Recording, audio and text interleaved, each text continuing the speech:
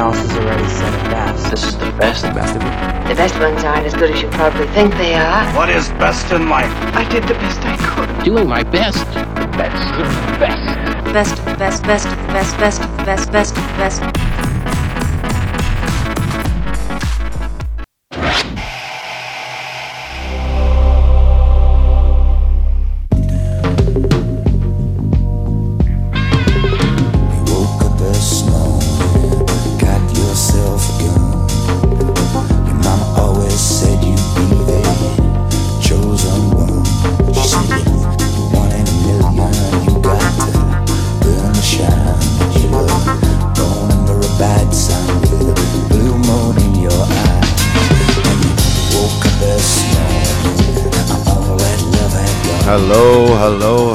Hello, and welcome to Best of the Best podcast with myself, Connor Keys. Alongside me is the one and only Mr. Ronan Mullen. Not the best voices today.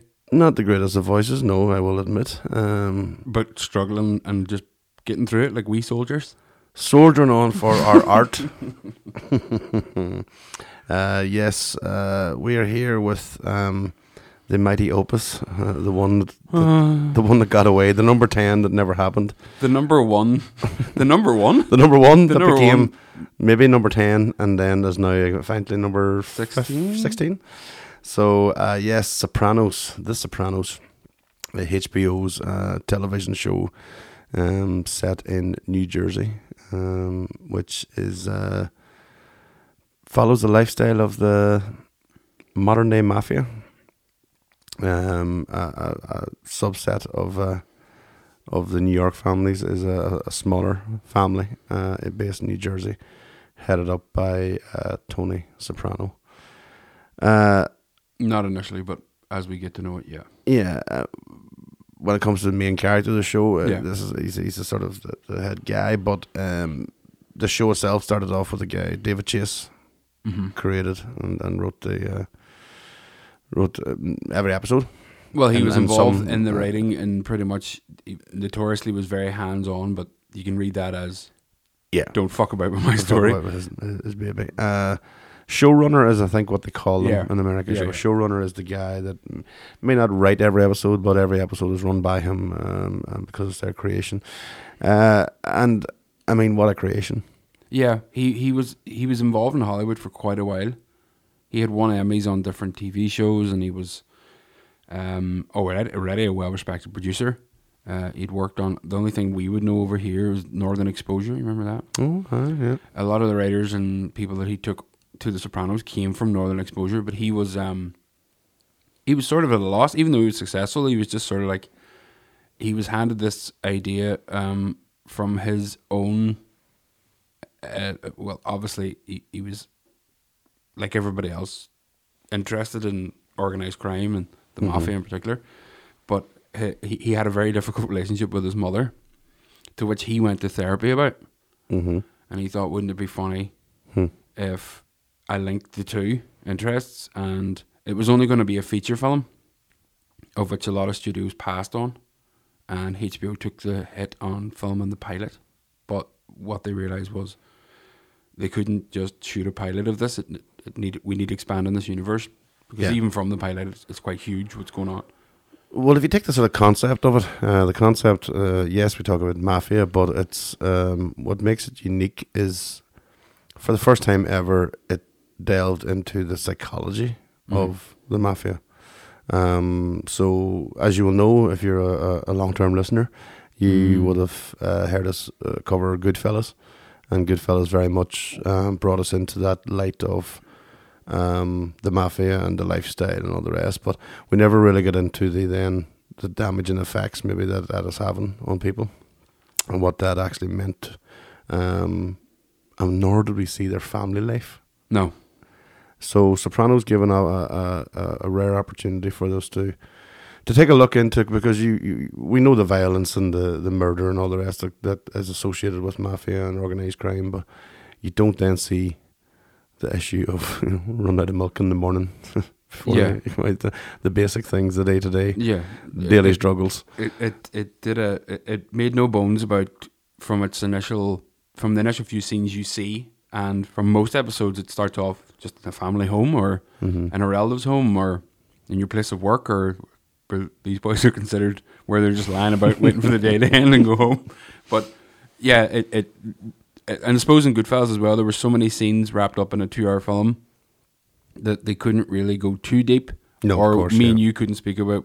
It does touches on family, but again, not There was really no interest for me and you to talk about that during Goodfellas, because there was just so much to dive into. But with this, it is from minute one, the get go. You're at the family home, and and you're and again from the get go, you're in the psychology of it literally because of a therapist who very nicely leads us from Goodfellas to Sopranos. Our first link from Goodfellas to Sopranos. Miss Lorraine Bracco, who played Karen in Goodfellas, is Dr. Jennifer Melfi in this, who is Tony Soprano's therapist, which again is something within itself that you'd never associate with the head of a crime family. No. To be in therapy, but what is happening is, and this is what is great about it, and quite relevant to these days in regards to anxiety and stress and stuff, is that he's having panic attacks.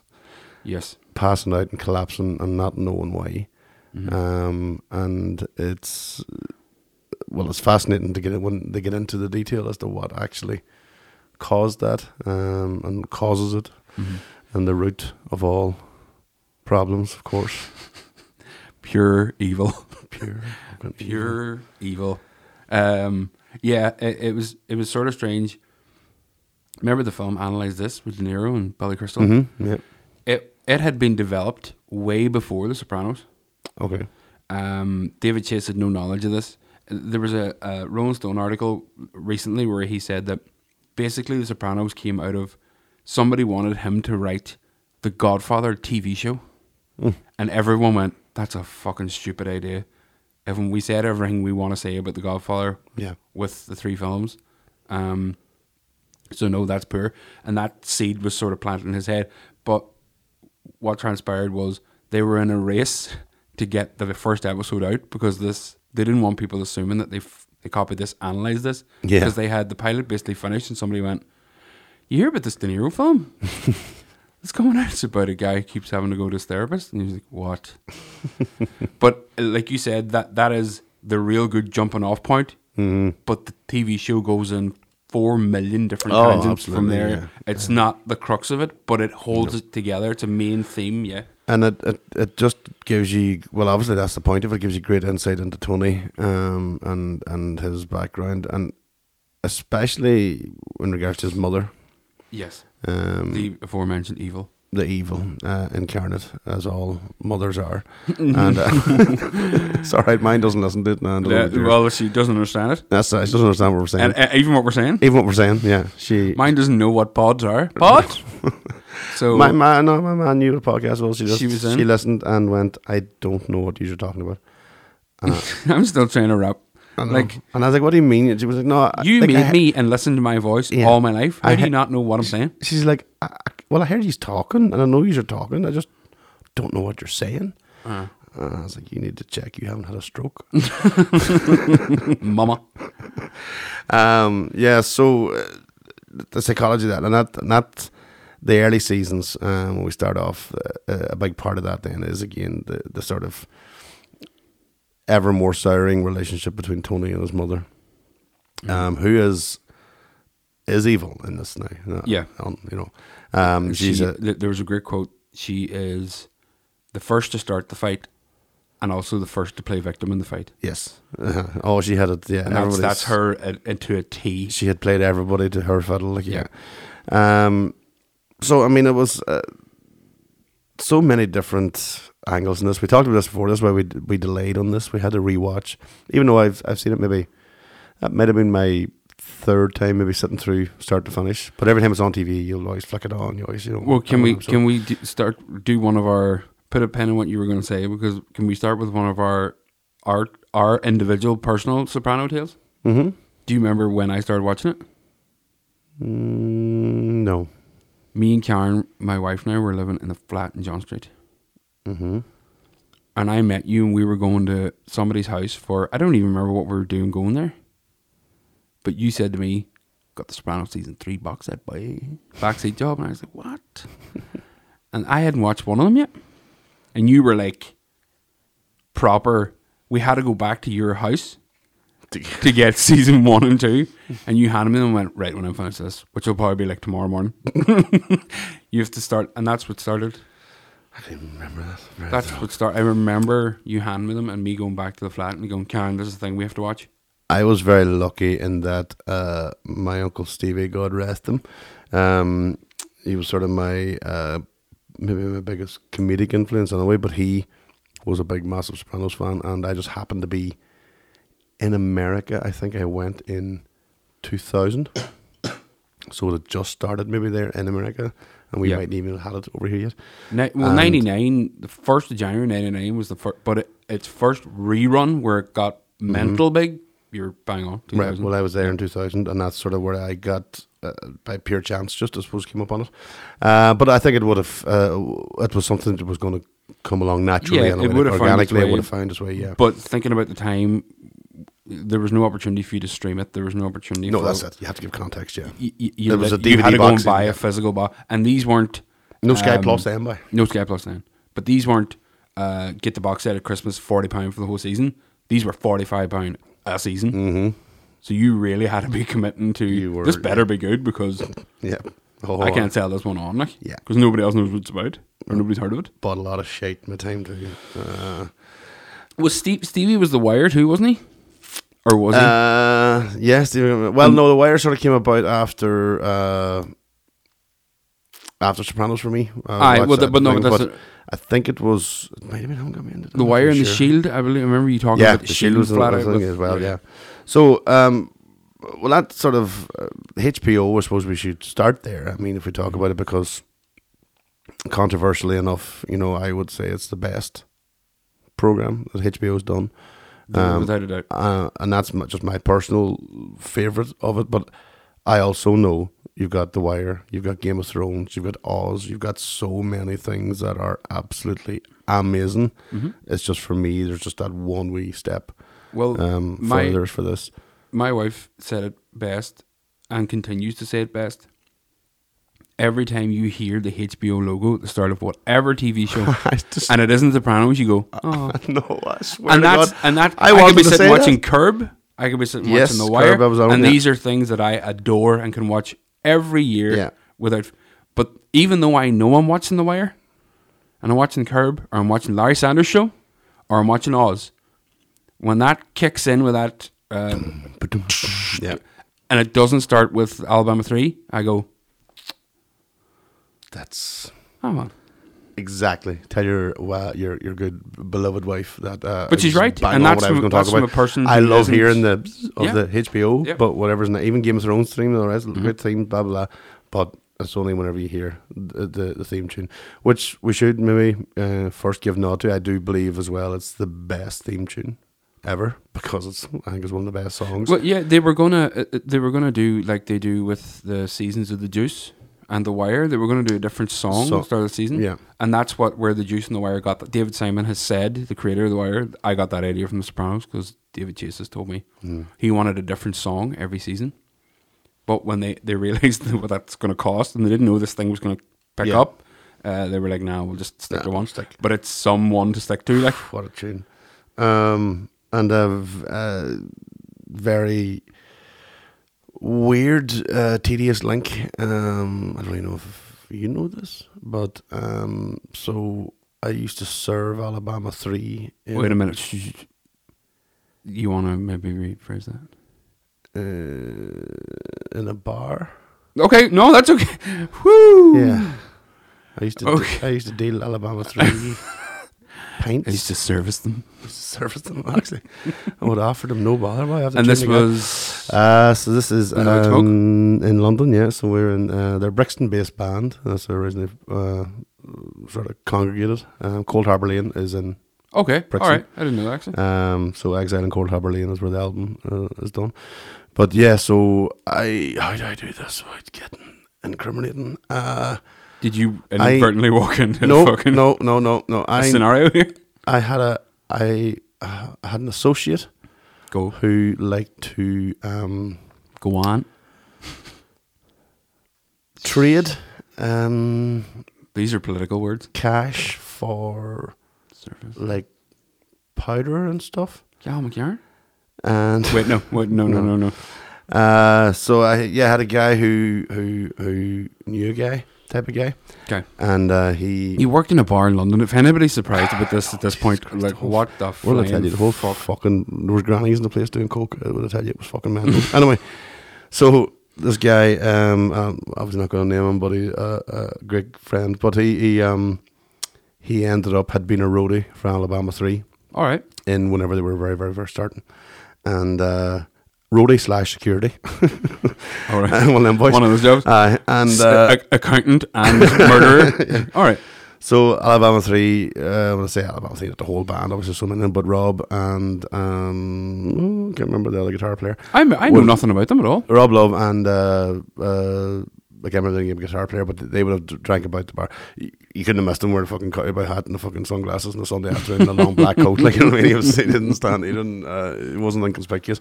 But yeah, so I used to on a rare occasion had to serve them a few times, only about 2 or 3 times. But one of the times I saved him from getting an awful eating from his wife because he had forgot to feed the child. Oh.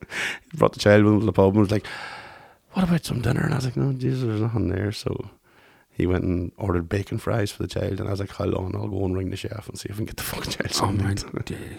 So he loved me from that day on. But yeah, Alabama 3, that sort of theme tune, I mean, it made them to the point where they could, money wise, it was okay. They could eat all the bacon fries they wanted. All they wanted. Wayne didn't have to suffer no more. By the way, if Bacon Fry wants to sponsor this place, me and this man here are more than happy. Fire on, sir. Fire on. Fire on the scamp he wants to if you But have to. weren't Alabama 3, didn't they always play over here?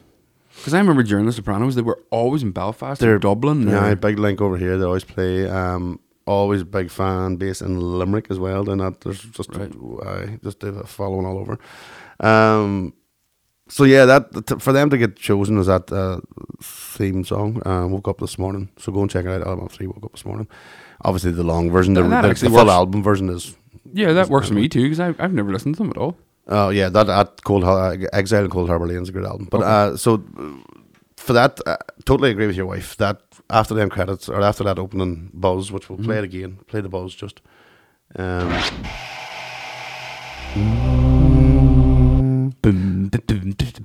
If it's not that, If it's going, not that, you're like, ah. or, you're like, all right. Or no, if it's worse, if it goes ding ding ding ding ding ding. Oh, fuck, guy. Sex and the City. Oh, But this is the point about The Sopranos and all these shows we're talking about HBO. HBO isn't just magically amazing. It creates original content. Yeah. That's the point. It's not Law and Order, Special Victims Unit, No. Belfast. No. It's not a thing that's already existed. It's all original content.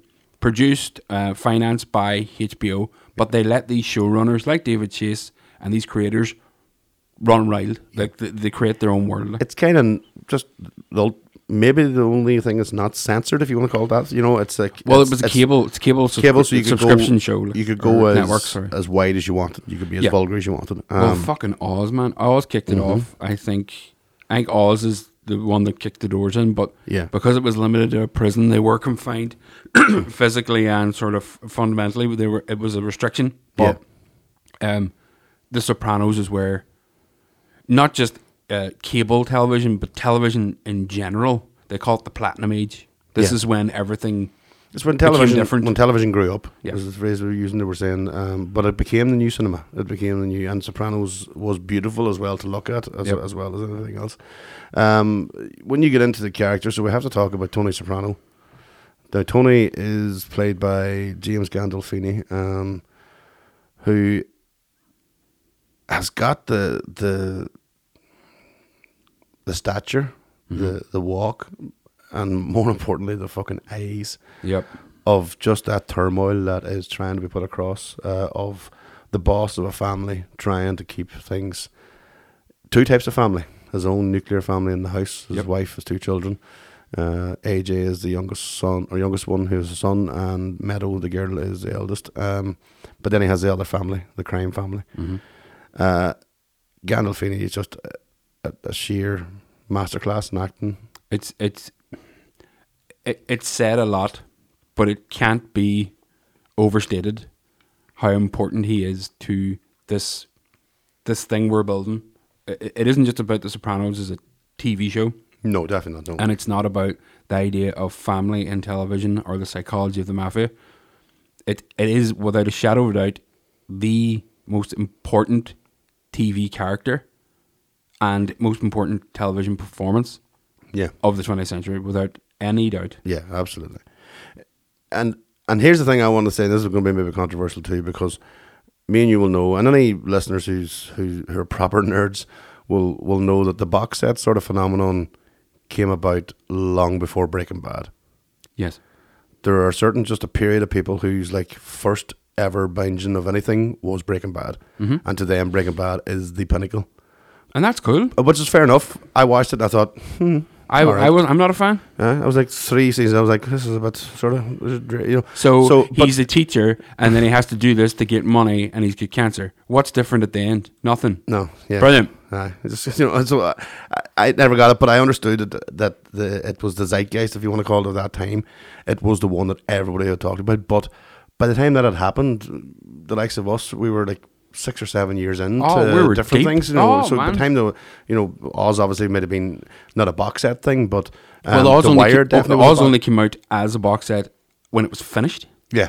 So we're talking about season to season. You're Yeah. right. So it was The Wire, Sopranos, even 24 to a certain extent had been box set before, you know. But then Breaking Bad became then the, if you want to call it the mainstream sort of best of the best. Anybody talking about Breaking Bad, some show, hey? You're like, did you see The Wire? No. Did you see Sopranos? No. You're like, okay. I'm still, and I wanted to talk about it at the end, but I think it's sort of fitting now. I'm still really baffled by how many people, and I can name names here because I know they listen to this, but I won't because I don't want to give them any fucking publicity. But if you've been told over and over again, now listen, I watch a lot of stuff, and you're the same. We would just watch a thing knowing it's going to be shit, but we have to watch it to see it's shit. You know, that sort of way. But in the same vein, we will watch and rewatch and overanalyze things we love. Yeah. So we're not uneducated in this stuff. We know what we're talking about Well, to an extent. Well, Not everything. no. But yes, I But get where you're going. for yeah. people to go, I don't know, man. And you're like, you won't watch 6 seasons, of which the 6th season is basically 2 seasons. It's extended. Of just bliss. Never the same format. Every episode different. changes up so much in And so it's many got ways. so many tangents, and it's just, if it's not just a drama, it's not just a mafia, it's a comedy, it's everything. Like. It's got everything you need, and and here's the thing, and that's what I'm saying. Back to the Breaking Bad thing. You have to give it the context, and with the context comes kudos and praise, because I've said before, without Tony Soprano, there was no Walter White. No. There was no Don Draper, Mad Men. There was no Steve Buscemi's character in Boardwalk Empire. There was none of those leading men who were kind of the Dexter, like the anti-hero thing, where you seen the psychology behind it. That would not have happened. None of those characters would have got Even going. the Lannisters, man. Yeah, none of That them. doesn't exist. They don't exist without Tony Soprano. You can't sell it. No, and people are going, "Oh, Jesus, that's a bit much." Like, I was like, No. You can't Go- stress enough. Go Of the online. context, yeah, go back and see. Look at the writers, the interviews with the writers. Type in, what do you call him, Breaking Bad, Vince Gilligan? Yeah. Put him in and type in Vince Gilligan on Sopranos and watch how much he is as big a fan as we are of The Sopranos, and it's the reason that he could do what he did with confidence, Yeah, absolutely. and he could sell it. And he wasn't on a cable network; he was on AMC. AMC, yeah. So he was on TV. You know, it wasn't a subscription service. He was on TV. Yeah.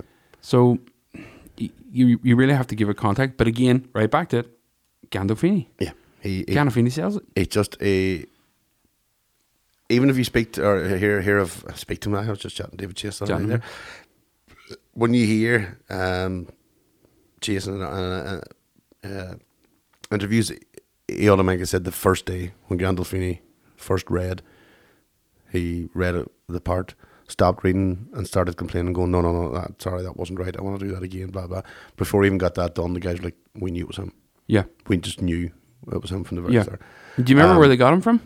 Or where they picked up that he could play this brooding, foreboding.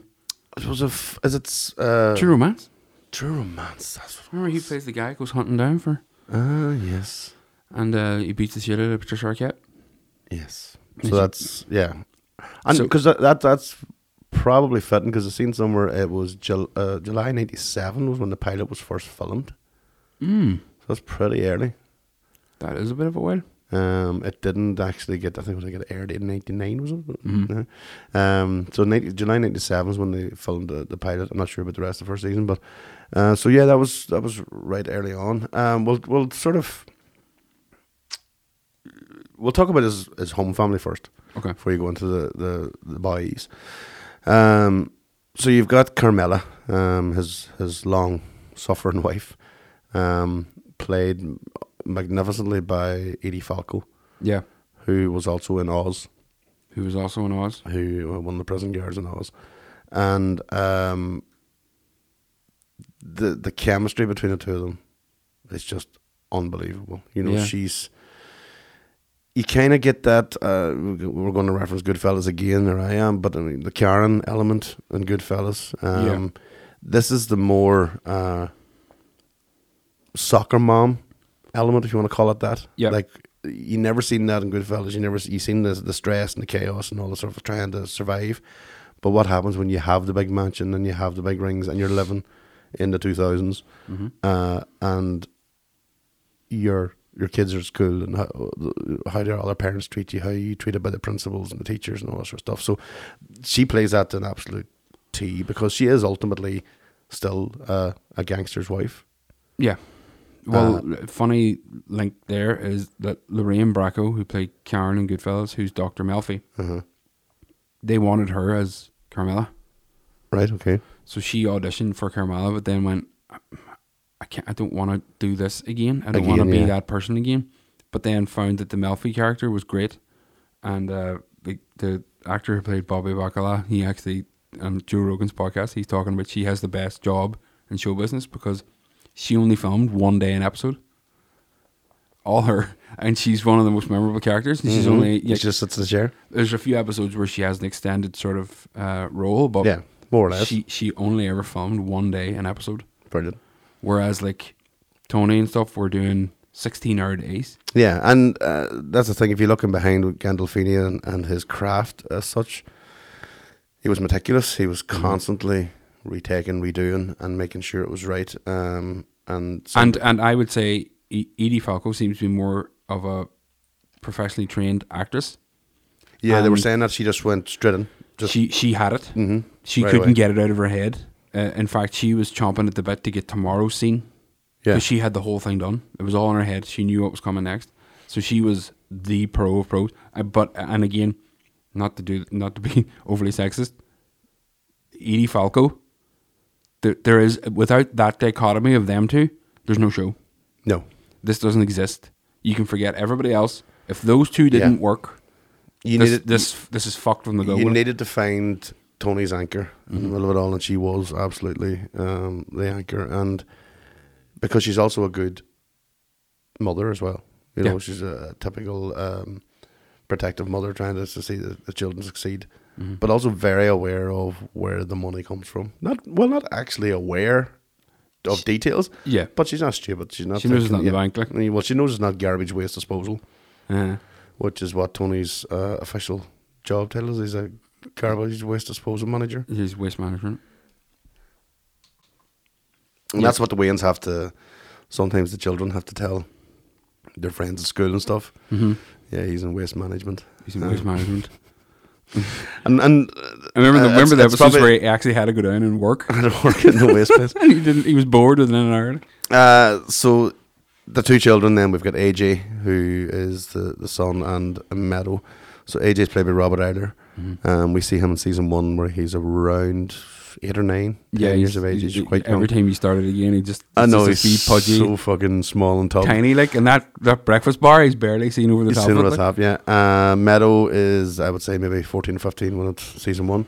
So we see them grow up Yeah, throughout the seasons as well. And they picked well from the start because they didn't change the actors like most shows would Yeah, end up doing. especially when they get into more meaty Yeah. roles and more meaty storylines, they didn't have to change. They did very well. So Jamie Lynn Ziegler is Meadow, and they, again, this is back to the Meadow having to be the daughter of a gangster boss, and then also the expectations on the son of a gangster boss. And this is where it changes, is that Tony doesn't want that for the children.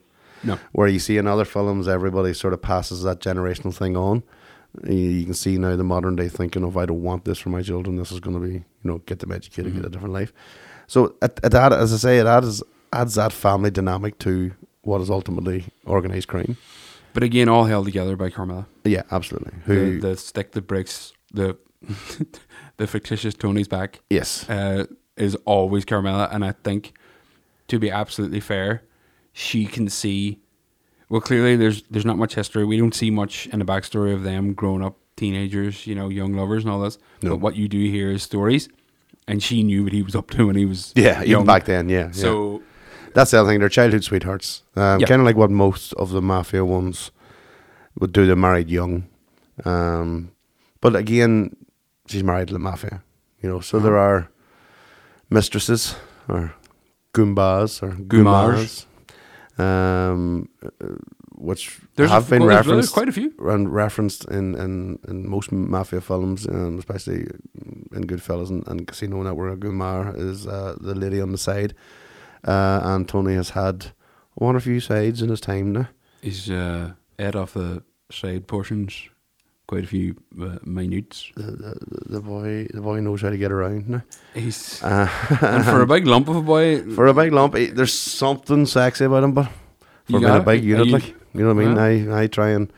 I try and hold on to some desperate thought of maybe handing out a bit of sexy pheromones. handing out a bit of Tony Soprano loving. Tony S. Pheromone. The cologne for you. But no, he does, and they're like Russian models and fucking like car showroom gear. And like it's the woman he's getting. Yeah, And there is something about him. There's something, he has, and that's again down to the superb casting. But he has that charm. He can turn that yeah, but it's glint on. But you also know it's the bad boy thing. That's getting him too, that's like. exactly. There's Yeah. not much of an indicator to who these girls are picking when it's very obvious that Yeah. they have mental health issues themselves, daddy issues. See men with power and immediately are attracted, and you're like, God love you. But he loves it too. he fucking He's a loves it. fucking dirty dog, boy. He loves it. Which leads us then on to the lovely segue into his other family, which is, we know, the mafia. And it kind of, the whole show does put a big spotlight on misogyny and especially the patriarchy and the way it's set up and the way it is explored in this, is that you've got these men, because obviously mafia, all going to be men, Yeah. who are, if you want to, I don't know what you would call it, are they emotionally detached from women who aren't their wives? Mm-hmm. One of the biggest key influences in that, or key signs of that, is they own a strip club. So a strip club called the Bada Bing, Which is real. It's a real which strip is club. a real strip club. Not called the Bada Bing, I don't think. But Don't think it's called that, something else. But yeah, and Gentleman's establishment. wouldn't know what they look like now. But Is this a building? if Is this you- a building? Sailor O'Connor? What are you on? if you watch the film, you will know an awful lot what it looks like, because they spend a lot of time there. It is their base as such. But what it does then is, obviously, because it's a strip club, you have a lot of topless women in the background and around. And, what it does, obviously, there's a lot of boobies, long before Game of Thrones, like a lot of boobies. A lot of movies. A lot of boobies. But And if somebody's listening to this and they're like, what am boys on with psychology and all, fuck off, there's boobies in it. a lot of boobies, yeah. So, Chance, there's boobies in it. We can start listening to boys off now. Just go and see the duddies. That isn't. But what it does is that, it shows these men who kind of treat the women as merchandise. Yeah. They are property. They're property to be owned.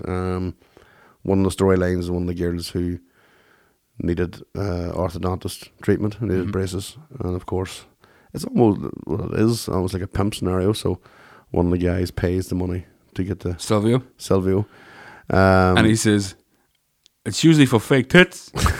yeah, but she had like fucking railroad tracks, so he pays for her teeth. And because of that, then she sort of owns them, and that is across the board in most ways, that they're take advantage of the women, put them in positions where they're usually in debt to them in some way, and the way they pay that back is by forcing them to strip or to have sex with judges, cops, lawyers, whatever the thing as the mafia would do to try and keep people on side. But again, while other mafia type TV shows or films might have skipped on that, they go into the detail of this too. What happens to the stripper, for instance, and the debt, and what happens then if somebody maybe gets pregnant, or it goes into all that detail that that other people skipped over, and it really does shine. It shines them in bad light. None of them come out good. No, in that end of things. As flippant as we are talking about boobies in the background and all the rest, but they have no concern or care for women in the show at all. No, even their wives. Even to an extent, yeah. And it's sort of, we're going to talk about our favorite episodes later, but there's one episode in particular where there's a contrast between the story you're just talking about and Meadow, and it's a bit close to the bone, where you're having fun with the show and you start to feel a bit. Well, you feel like that from the start. To be fair, it doesn't shy away from. These are bad men, and they're doing bad things right across the board. It's not just mafia related. It's there are innocent bystanders. There are, I don't what way do they refer to them? Civilians. Mm-hmm. Anyone that's a target who gets hit, who's a civilian or civilian that witnesses something, and they have to try to shut them up. If they're not involved in this thing of theirs, they are quite averse to whacking them, but they do. And it's horrible, like. So it's sort of like when you're watching this show and you do go down a rabbit hole of forgetting. Yeah. And then something horrible happens, just shakes you out of it, and you're like, oh fuck. Yes, it's sort and that of happens like, a lot. Yeah. Like, I'm not just talking about it later. It happens a lot. A lot of times you are. And they are the first TV show, not the first maybe, but I mean they definitely used it to huge dramatic effect was something shocking happening in an episode you weren't going to expect. Yes. Where previously things were always left to a finale of the season. It was a big end, whatever. You might have had something happen really on the second last episode that you just were not expecting, and you're watching it as fuck go. So, and again, we'll try and do that as much as we can around spoilers and stuff. But what it also showed us was the ins and outs of the mafia, because you would sort of think in this day and age the mafia couldn't exist the way it did in the 60s and the 70s. Until you see then the inner workings of how it's done and what they're doing. And a lot of it is garbage disposal as being the front for it as such. It is legitimate business, it is a business happening, but what they're doing is a protection racket ultimately to garbage companies. But then they're also involved in unions and it's all a construction front. jobs. It's all just to launder money. Even the actual way of how to do it. So the no-shows. So basically, if a construction company gets a big contract, there has to be 5 no-shows, which basically means there's 5 wages being paid out for 5 boys who never turn up. Or if they are turned up, they're sitting in deck chairs, sunning themselves in the middle of the construction site. Yep. But it shows you that sort of nitty-gritty of theirs where the income's coming in, and they're constantly handing money over. They're constantly talking about points and how much vig is owed and stuff like that, because it's all of it. It's the prostitution, it's the strippers, it's the gambling, it's the drugs don't really come into it. It's kind of back to that old there was we don't touch really sort of thing. But there was a plot thread with Richie April and Junior were selling cocaine and the dust routes, the bin routes. Well, we should explain then the names of the family, then we'll go forward. So you've Tony, who is Tony Soprano. You have his uncle, Corrado, also known as Junior Soprano. We have then his consigliere. For anybody who would watch Godfather will know that his closest right-hand man would have been Silvio Dante, played by Stephen Van Zandt, who's Little Stevie, the guitar player for Bruce Springsteen in the E Street Band. Who also auditioned for Tony. Oh, I didn't know that. And they were like, we can't give it to him because he's not a well-known enough actor. Yeah. But David Chase just loved him. Yeah. And he's seen him do like a Rock and Roll Hall of Fame speech for someone. And he said he was such a character and you couldn't keep your eyes off him. I have to get him in here somewhere. And Stevie Van Zandt had actually wrote a short story about a retired gangster. Right, okay. Silvio, called Silvio. Right. And he wrote him in as his own character. Maybe. I mean, I've never acted before. No, this is it. Obviously, he's been on stage. He's been since. And I'll tell you about it, I knew of Little Stevie. You'd hear loads of live recordings of E Street Band, and they'll shout out Little Stevie, and I heard, I think there was something along the line. Him with the bandana, man, I can see it in the record. I didn't know. I'd never even seen the bandana. I just knew the name. I never. Oh, you didn't. Oh, no, you I didn't never know his face. I didn't know what he looked like. Oh, I just okay. knew of Little Stevie. I think somewhere along the line he did like a thing. I remember YouTube being involved in some apartheid thing in the 80s. Okay. And it was like about South Africa sort of thing, and it was a Amnesty International album or something. Little Stevie was behind it, and there was all this big talk of Little Stevie, and so I just didn't know. But then I knew he played for Springsteen, but I still didn't know what he looked like. Right. So I didn't really know until about season 3 of Sopranos, until a video of Springsteen came up, and I was like, "What the fuck is Silvio doing playing a guitar?" Get off stage, Silvio. Silvio, take that bandana off. If the boy see you, he'll fucking cap you. It's more like You're gonna get whacked. It's more like, Little Stevie, what are you doing? Trying to play a mafia boy? Not the other way about it. Yeah. So, I know what you mean. It's just so natural in it. Oh, yeah. That you would have sworn he was a long-term actor, and never ever saw it. So that's another wow factor too, and that's the sort of nice link to New Jersey and sort of Springsteen and all that sort of stuff. Then you have Paulie Gualtieri. Walnuts, Paulie Gualtieri, who is played by Tony Sirico. Is it Sirico, or Siriso? Sirico. I've heard 3 different. I think it's Sirico because I heard somebody call him in an interview, so I'll just go with that. Go with that. Who is probably, I don't know, I'm going to say he's my favourite character, He's but mine? I think he is. Like, I mean, I think he's everybody's. He really is. Because he's such a bad bastard in all the right ways, if that's, I don't know how to describe him. It's just, because he's a miserable fucker. He don't spend no money. He's older, so he's one of the older guys.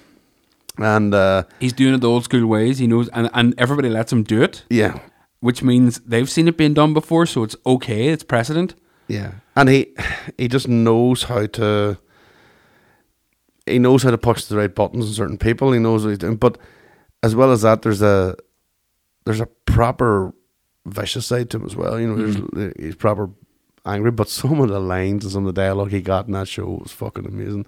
I didn't know, and like Tony Sirico was a full-on criminal. I have a convicted felon. Well, the way what was he? But he said, I was arrested 28 times, but only 2 convictions. So it showed you how good of an actor I was. Which is brilliant. You know, and we see him early on in Goodfellas, and he appears in a few scenes in it. And it was then that Scorsese was going, really? He's been convicted of stuff? And then like somebody had to lean in and go, a lot of the guys in this set have been convicted of things, Mr. Scorsese. Yeah. He's like, all right, I better not ask. Say not. I don't know. There's too many caveats to Paulie's fucking personality. Remember the start of Pine Barrens where he rings to get him to go and collect the money, and he's getting the manicure. He's just getting the manicure. So yes, Paulie has I don't know what would you call it, love for his mother as the contrast between that and Tony and his mother. Yeah. Paulie will do anything. Now, I don't know, I never guess what Paulie's age is, but he's mid to late 50s. So he's got the grey wings too, which is so distinctive. Like he's got it just looks so fucking great. But always so angry, and he's always fucking had something, and he's always and he'll never miss a dollar. But here's a clip. We'll try and play him here. There's so many quotes. I don't know where you'd even start, but I love this thing of when Tony confronts him about Christopher seeing him sniffing his girlfriend's underwear. You sniff that girl's panties? He told you that? Fucking baby. Gotta apologize. T, I'm not apologizing. You out of line. He's gonna marry the girl, for Christ's sakes.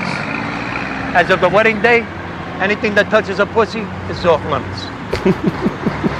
What a fucking rule. I'm here to tell you one thing. You ever go whining to the big man again about shit between you and me, we'll have a problem, my friend. Well, Paulie gives you a warning like that. When you get that look in those eyes, you just don't do a fucking thing wrong.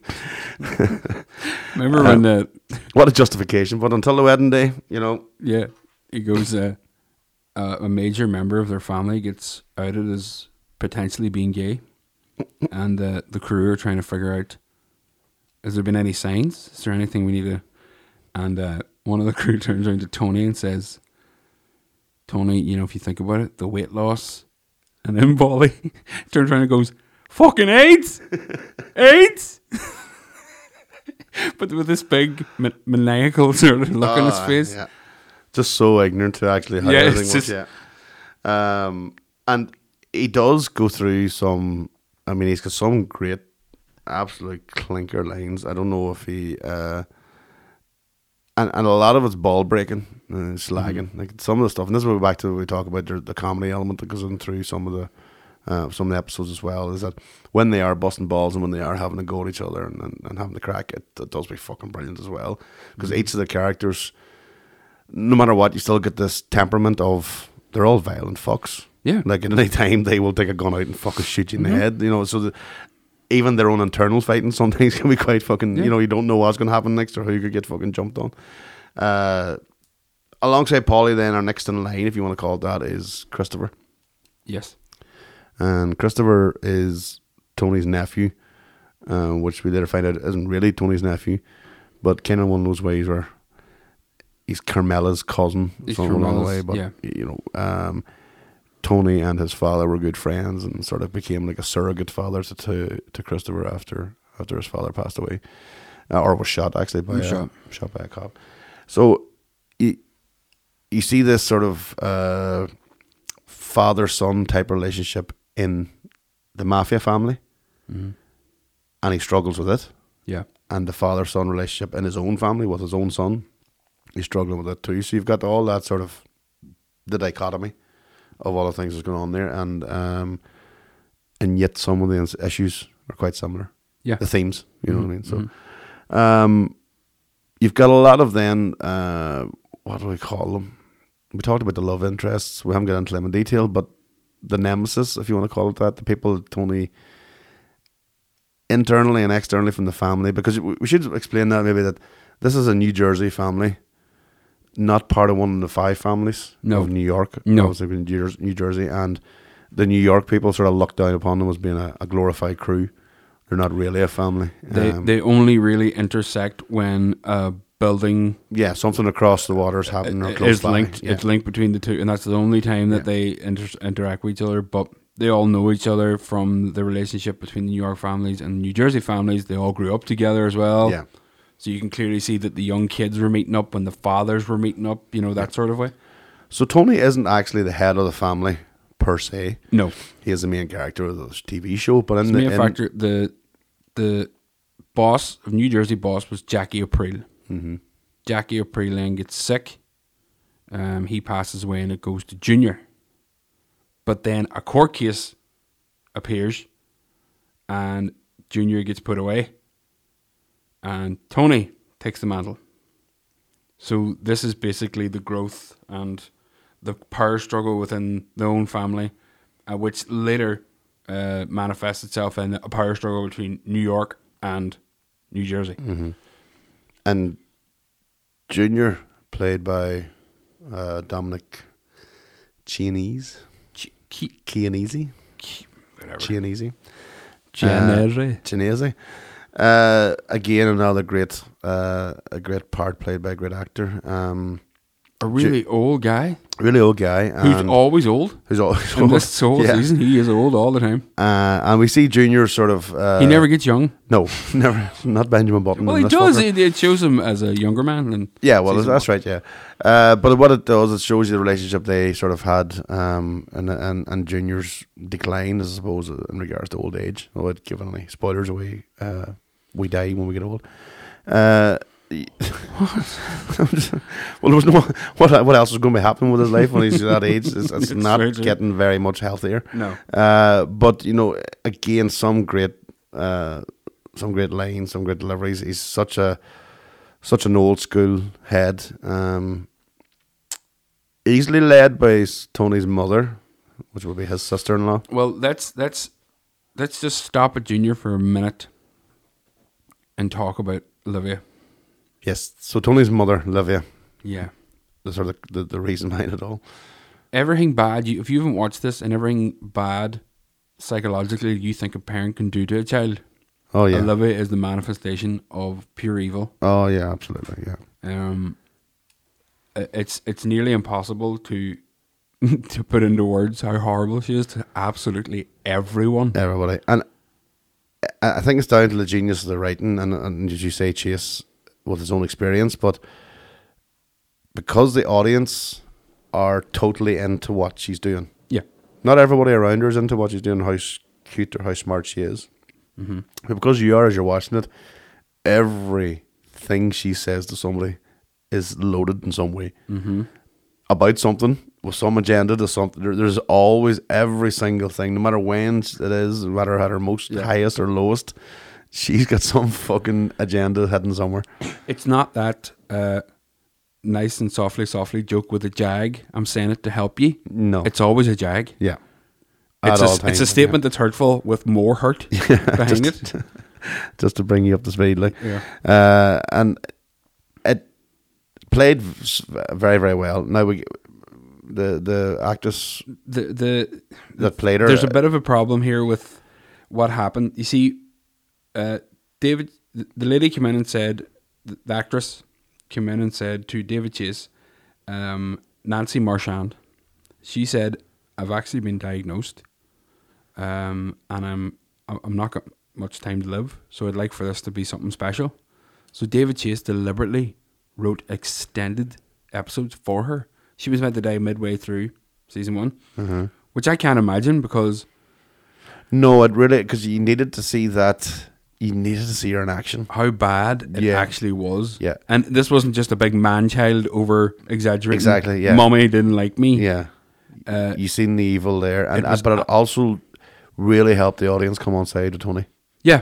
Which Even despite what he's done or what yeah, he's and about all the to evidence do. and or- how badly he treats Camilla and how much cheating and all the rest, he still sort of went, fucking poor old bastard, I put up on my little God.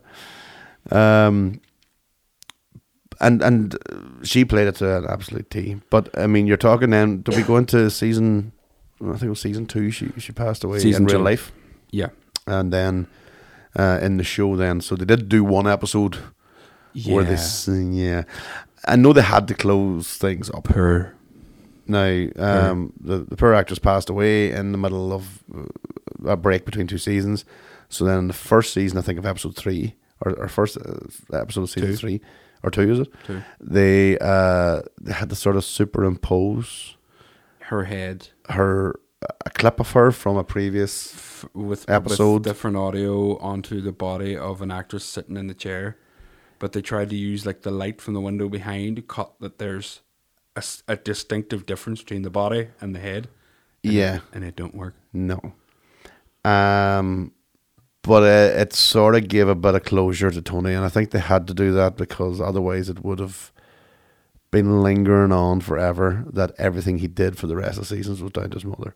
So this way he got to bring her flowers and got to sort of try and put the olive branch out, and then she passed away, and that was a sort of at least I tried kind of thing. Yeah. Wasn't great to watch, not very well done, especially now when you see it. It just looks a bit dodgy because the CGI wasn't great back then, but it had to be done. So Yeah. that's just I mean, a few more years and you wouldn't even notice. no, but it's just one of those blips that just has to be done. For fuck's sake, I'm believing there's dragons flying in the sky now. There is. Yeah. And Yeah, but no, you know what I mean. It's not like a. It's a blip, but everybody knows why. You know why? Yeah. So it wasn't like They oh, could that's have done that. production or yeah. Aye, they could have done that where it shows her talking, but Yeah. from behind and all that for a whole scene, and you go, that looks weirder than Yeah. putting the CGI head on there. So that when you have that, so we're back to Junior. So Junior's kind of also, as well as Tony being influenced and led by the mother, by Livia. Livia's also doing the same to Junior. Yeah, She's so conniving and so devious in what she's doing. She's able to drop wee subtle hints, reminders, things that are going to that. It's amazing. It's like you can see that she's the wee flick of the ball going down the spiral, but it's not then until you watch the person listening. Do you see the spiral in action, or do you see them going, "Oh, maybe if I," yeah. Especially when it But came she's to like pushing it that way the entire time. one of them being as bad as we should get rid of my son. You know, that's like this is the level she's at. There's like maybe he should be taken out, but does it in such a way that it becomes Junior's idea. Yeah, you know it was. he originally suggested it. Yeah, You get there's a really good, and from season 1 there's a really good flashback episode where Tony gets to grips with seeing his father getting arrested, mm-hmm. and it's like what was supposed to be 60s, 50s, 60s. Yeah. And Tony's father and Junior, younger men, played by different actors, obviously, and a young boy isn't Tony, and it shows the mother as well, and she's as bad. Yeah, back then, yeah. She's as bad as a young woman. Mm-hmm. Just when you see her. A lot of anger and a lot of taking it out on the children. This is a clip of Tony and Junior talking together. We'll just give you an idea of what they were like together. I'm done already. It's good gravy today. Sad day. Mm-hmm. Kid was always a dumb fuck, though, wasn't he? Didn't he almost drown in 3 inches of water? The penguin exhibit. Jack tried to lay off all Jackie's problems on a learning disorder, but... Well, stupidity would be a learning disorder, wouldn't it? Look at this crappy turnout. Well, he's worried about the crappy turnout at the funeral. Yep. You can see some, not a lot, but there's some links between, and maybe it's because it's quite a Catholic background to all the family, Italian families, that you can see a lot of similarities for ourselves, wakes and funerals and things being done in 3 days and that sort of thing, you know. It's and the family structure, but I mean the respect thing that is supposed to pass on. Because we mentioned this in Goodfellas, where to open the books is to become a made man. So the family has to make you, which means you're sort of untouchable, and you're a bona fide member of the crew. And Junior and Tony, it's technically Junior who's going to be the only one who can open up the books. So I think the only one that they're dealing with that time is Christopher. Christopher's the only one really we see who hasn't been a made man. He's up and coming. And like I say, he's the sort of protege, as Tony sees it. Even though he's not family, even though he's not a nephew, Tony still foresees him to be the one that he's going to pass everything on to. Because like I said at the start, he doesn't want this for AJ, he doesn't want it for his son, so he's moving on away from the crime. But if we're going to talk about Christopher then, played by Michael Imperioli. Yep. And he's probably got the what would you call it, the hardest acting parts maybe in regards to his storylines and his arcs. So Christopher is obviously he's the youngest, so he's going to get a lot of ball breaking from the rest of the guys, especially Paulie. But he's also got the drink and drugs and all the different things going on and all the different addictions and all the rest that's going on. So played very, very well. Michael Imperioli is Spider in Goodfellas. Yes. The guy that... and we referenced the scene. The scene, yes, right. We talked about that. Which I didn't notice until I watched it again. So the scene where Joe Pesci in Goodfellas shoots Spider in the foot is sort of Christopher shoots a guy in the foot in the bakery, I think, or the store. Yeah, the guy's giving him shit because he's been waiting in line and he left and come back and somebody else is in the queue, which is Vito. It's Vito, but he's not Vito in it yet. No. Is it? Yeah. He's just a randomer. So then when he shoots him, he's like, "You shot me in my foot," and then he gets whatever Walks to bagels the door, and yeah. stuff, and he walks to the door and goes, "It happens." Yeah, which As was a in, great nod. It happened to me. Yeah. He's engaged to, or going to be engaged to go out with Adriana Lacerva, played by Drea De Matteo. Again, another fantastic female part within the show. Who, again, I'm going to use the term long suffering. They do. Any of the women who end up marrying into the mafia seem to be. You're going to be suffering. You're going to be cheated on. You're going to be maybe suffering domestic abuse. You're going to be doing all that, Yeah. And she does have all that, but then you come into the other thing, which kind of was touched upon in other mafia films as well, but doesn't really get into it, is the FBI and things like that. Yeah. Where you could be turned to be an informant and all that sort of stuff. So that plays a big part, and Christopher's got a lot of shit to go on to deal with there. And sometimes just plain fucking robbing things at times. Yeah. Just plain criminal. Yeah, So it's, they have every element in there covered. A major part of the early episodes is the suspicion of a crew member informang to the FBI. And we were talking about this earlier about Bobby Altieri, and there's a scene where everybody's playing cards and the FBI busts in and everybody gets lifted. But this guy in particular gets out early. And when he gets out early, they suspect that it's because he's informing. There's only one way he would have got out that quick. Yeah. But the story's done so well that an FBI agent who Tony has on his payroll tells Tony, or not an FBI agent, he's a cop, tells Tony it's a character called Pussy, Bumpin' Zero. Big Pussy. He tells him straight out it's Pussy. Mm-hmm. And he still doesn't believe it. No. And they go ahead and sanction a hit on another of their crew members based on a suspicion. But in this moment of madness, Tony gets food poisoning. And he has all these mental fever dreams. And it's because of his dreams that he realizes that he's wrong. I've never seen that on television before. Like, the dream sequences are quite. I mean, you're only talking maybe throughout the whole 6 seasons. You might have 2, 3. I think it's with 3. Yeah. One is in the earlier sort of seasons, as that's the one you're talking about. But then you get a bigger one in an episode, maybe 20 minutes long, which is a really, really great section of an episode where it's completely eerie and kind of weird imagery and stuff. But that was the Billy Bass, the singing fish. Which again, at that time when I was in America in 2000, I bought that thing to bring home to my dad. But then, I fucking got sick of the bastard every time you see it. You can walk past it with the fucking thing singing. But that sort of, that imagery of that and Big Puss being the sort of the link between, there was a massive link with Tony and animals. Yes. The fish being one, the ducks that would appear in his back garden.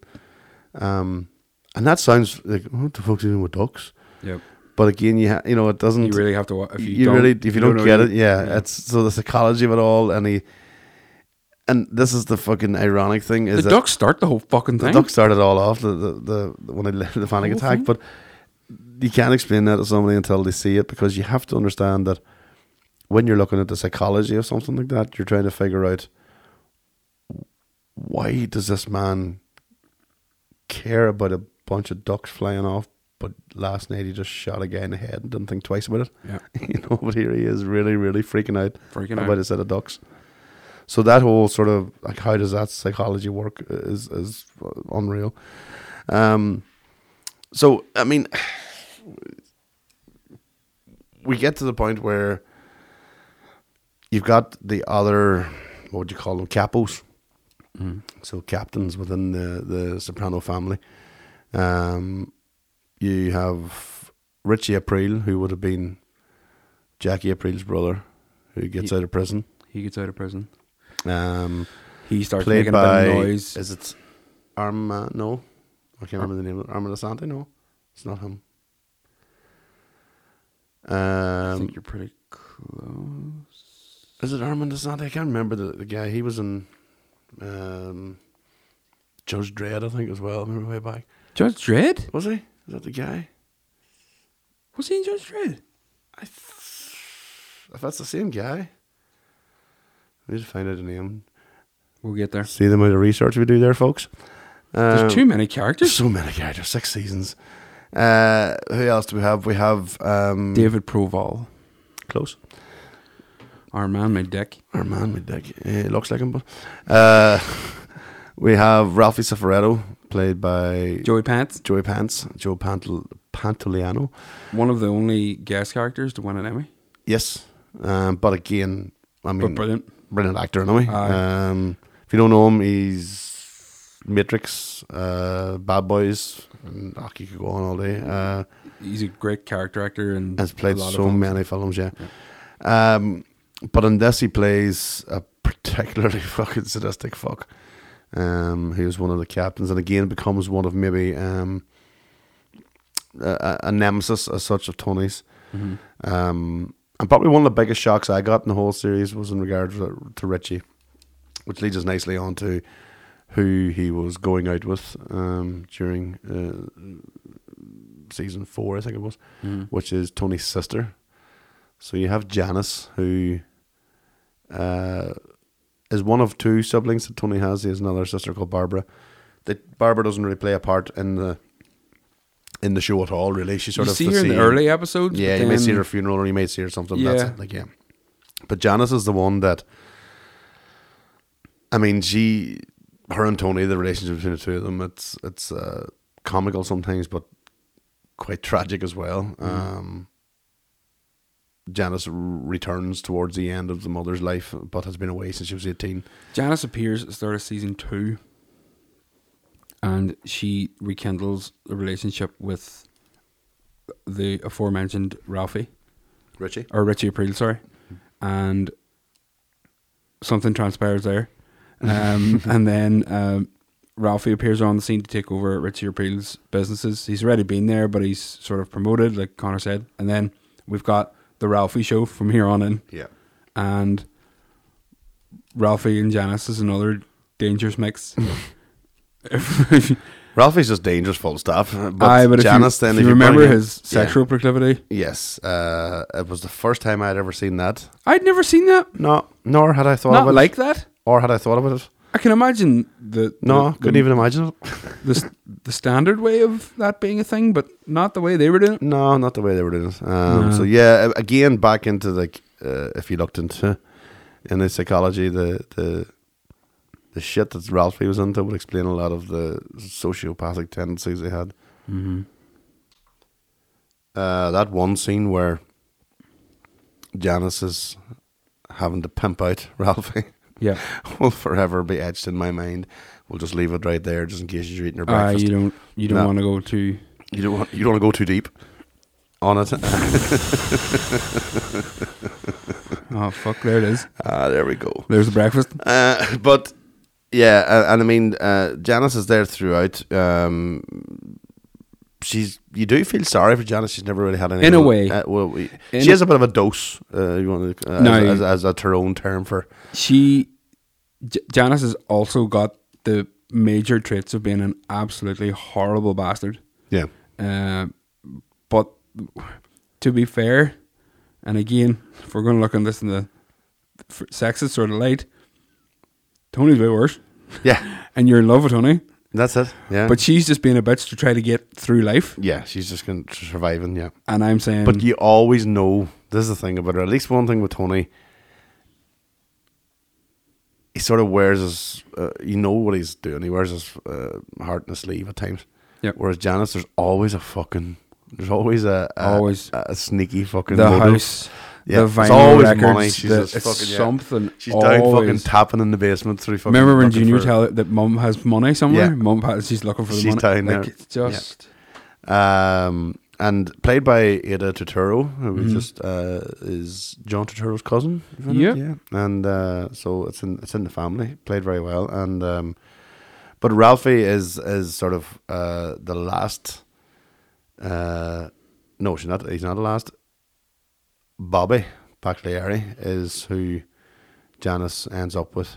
yeah. Another started off as a sort of a light character, Bobby, who became sort of like a carer for Junior because Junior's sort of getting older and getting a wee bit more senile. Well, Ralph was getting a bit abusive and too big for his boots, and Janice wasn't liking, and Bobby's wife passes away, and a load of women are like at the lining up at the door to give Bobby dinners because they're so overwhelmed by how emotional he is at having lost his wife. They've never seen it. They've never seen one of the boys lose being it and emotional being- and actually acting like a human being at the loss of a partner. of being in love. Yeah. Showing love, yeah. So and Janice comes knocking down the door, basically kicking his children out of the way to snare him, and it's horrible and impressive all at the same time. yeah. But the fact that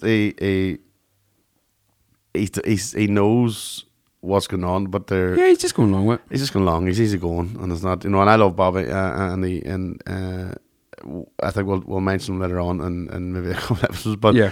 so you've got that the these are the capos, if you want to call it. That's what they're called in the crew. So that's their captain, and you can be a big earner, but you have to be promoted to captain. And this is one of the things about the big problem between Ralphie and Tony is that Ralphie's passed over at one point, and you kind of see that power struggle at all times. And back again to animals, Tony buys a racehorse over Ralphie, and you can see again you've never seen anything of as much ignite as much passion in Tony than a fucking animal. Yeah. As about, no human does that to him, whatever it is. So there's the link there again. The other enemies then you have as such is the sort of link with the New York families. The main link being Johnny Sacramone, who is sort of acting boss of one of the families from New York, Carmine Libertazzi. He's is Carmine's right hand man, right hand man, consigliere, yeah. because his consigliere is isn't it the, what do you call him, Alphonse? Is it? Yeah. The guy was in prison with Tony B. Yeah. Who's Steve Buscemi's character. But anyway, he's in prison, so he was his consigliere. But I think Johnny Sack took over the mantle. Yeah. But Johnny Sack has eyes for the prize, like. Yeah. Carmine has a son, Little Carmine, who just lives in Florida. And like hosts wet t-shirt competitions and stuff. But at the sniff that his father is maybe on the way out, or there is going to be a power struggle, is trying to throw his hat in the ring as well. Yeah. And you did mention there Steve Buscemi, and that's, I mean, a TV show has got strength when somewhere along the line Steve Buscemi just comes in to do a part. Yeah. You know what I mean? You've got, I should just get Steve in here. Playing Tony Blundetto, Tony B, who was Tony Soprano's cousin, who got arrested. And this is all, again, back to the psychology of it, who got arrested while carrying out a heist and ended up serving 15 years. A heist that Tony Soprano was supposed to also turn up to, but didn't. Yes. Because he was stopped by the cops, and that's what he said. Was what he said. Or no, he jumped maybe. Yeah, he was jumped. He was That's jumped. it. He was jumped. And as the time goes on, it transpires that he's racked with guilt because it was an actual panic attack that stopped him from going on the heist. But again, a sign of weakness. Aye, and this, we should point that out. I mean, it's a big thing about weakness. We talk about Bobby there crying at the funeral of his wife. Mm-hmm. You should cry at the funeral of your wife. You know what I mean? Maybe tears of joy, but you should be crying, no matter what. But what those guys know, that's big Johnny weakness. Sack. Johnny Sack crying at his daughter's wedding. Yeah. And all the guys are like, he's weeping like a woman. Yeah. That's unfinished What? with me, yeah. But the one that shocked me now, Ron, this is where we're going to get a wee bit now, Go for it. wee bit controversial now. So if you're listening and it's, we're an hour and 15 in, so I think we're past the watershed. And the sign of weakness of the mafia men carrying out certain tasks on a woman. No. Now, I'm with you on this. you see, I did not know that was a sign of weakness. I'm a friend of yours on this topic. Because now, if that, basically, I don't want to be vulgar, but going downtown, is frowned upon. Apparently, Lady loving lady loving from the garden without the sausage is not allowed. is not allowed. It's a sign of weakness. And now, Now, if that was a sign of weakness, I should be in a wheelchair. I'm just going to say, do you know what I mean? That's because weak as water. Huh? I'm weak as water. I like eating. I'm glad. Big lad. What's And- wrong, mate? But that again, it was sort of like something never talked about in anything else before. This No, pride I- and this male sort of, we are so alpha, we won't even Yep. venture there. But it's so fucking twisted and perverted sort of way of thinking. But it was so old fashioned that is such a height of weakness. So then, when one of Junior's love interests happens to let it slip at her local nail salon that Junior liked to frequent Yep. the lady garden the odd time. Well, what happens is It sort of became a ball breaking thing. That became a Yeah. sign of he was an absolute weakling that he's doing this. even though the Junior was talking to his lady, she was talking about how good he was at it. Yeah, He was just sort of avoiding it. Like, I don't want to talk about it after I've done it. yeah, It's weak. You're like, what? yeah. Never knew it. Never knew it. And they mercilessly, and if you look through the story, that essentially starts a war. Yeah. Oh yeah, that whole thing. Yeah. Like that gets that big that, of a that thing, yeah. starts. Besides the revelation that Tony is in therapy, that kickstarts Junior's effort to attack a certain person, and it's massive. Yeah. That shifts the storyline. Season 2 starts, and it's a whole different story. Yeah. And it's something that I just had never thought about. And, No. I'm all right now. I'm grand, thanks. But at the time, I thought, Jesus, they take it that serious, and again, it's back to the sort of misogyny of it all. Even poor Carmela says to Tony, Tony's involved in all the slagging, and she happens to say, you basically get the crux of the thing, which is she does get it, but only once a year on her birthday. And it's like, even that's the fucking ultimate, do not let anybody know that happens. Yeah. Even though you're my wife, don't let that know. Yeah. So it shows you it's sort of that male bravado bullshit, and it's kind of like what that To the end we knew. degree Yeah, of, you knew what that background of that type of organization of men or what their thinking is, and especially in regards to women. We talked already about them sort of treating them as property and as merchandise. It's continues the whole way through it. It really exposes them as being poor in that light.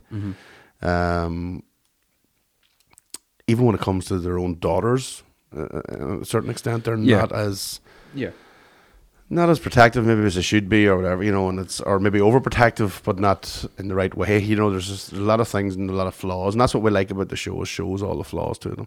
Well, do you want to maybe talk about the episodes that we think sort of typifies this whole? Because if we keep going on about characters, this really is gonna. Well, we haven't even touched some families. We haven't even touched. There's twin brothers. There's a whole host of. We haven't even talked about Artie. Artie Bucco, which is the central thread of the whole TV show. Food, and Artie's the chef who's providing the food, who has in the unfortunate restaurant. things happen to him every fucking season. Who is also childhood friends with Tony. Yeah. Which brings another element that you'd never seen from a mafia boss before, which is what were they like at high school? Mm-hmm. Who were their mates? Who did they, you know? It's a whole new take on that. Well, before we go into, we'll give a wee, because we love talking about Paulie. I found the Paulie on his wise musings on snakes. Okay. You want to take a look? This is, I mean, genius level thinking here. I don't know what this. Tell me if you think, if you agree. Amazing thing about snakes is that they reproduce spontaneously. What do you mean? They have both male and female sex organs. That's why somebody you don't trust, you call a snake. How can you trust a guy who can literally go fuck themselves? Don't you think that expression will come from the Adam and Eve story? When the snake tempted Eve to bite the apple? Hey, snakes were fucking themselves long before Adam and Eve showed up, Pete. Paulie. Paulie, just pearls of wisdom at all Paulie. times. So yeah, that's sometimes that for me. That's why I showed that clip. Sometimes there are standout bits for me. Yeah. I'm not very good at pinpointing episodes, except for maybe 2 or 3 that I really, really will rewatch. It's because it's just one of those shows, and whenever it's on, I can watch it no matter when it's. Yeah, I no agree. matter what season it's on, it's still as good.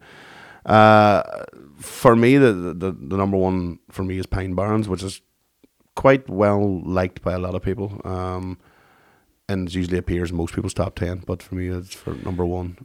Yeah, it's the sort of, if you've never watched the show, and like we were talking about, the people that we sort of have reservations about watching it, either because they just don't want to get into it now, too many people say it's the best, so they just don't want to bother, and they're being thrown as fuck, or they just have no interest at the minute. You know, sometimes your interests just aren't absolutely honed that way. Sometimes You're it takes just me not fucking 10 years to watch something. I mean, man, if somebody landed the door, man, here, heard about this new TV show, was about boys raping each other in prison, you'd be like, no, man, I'm going to give that a wee.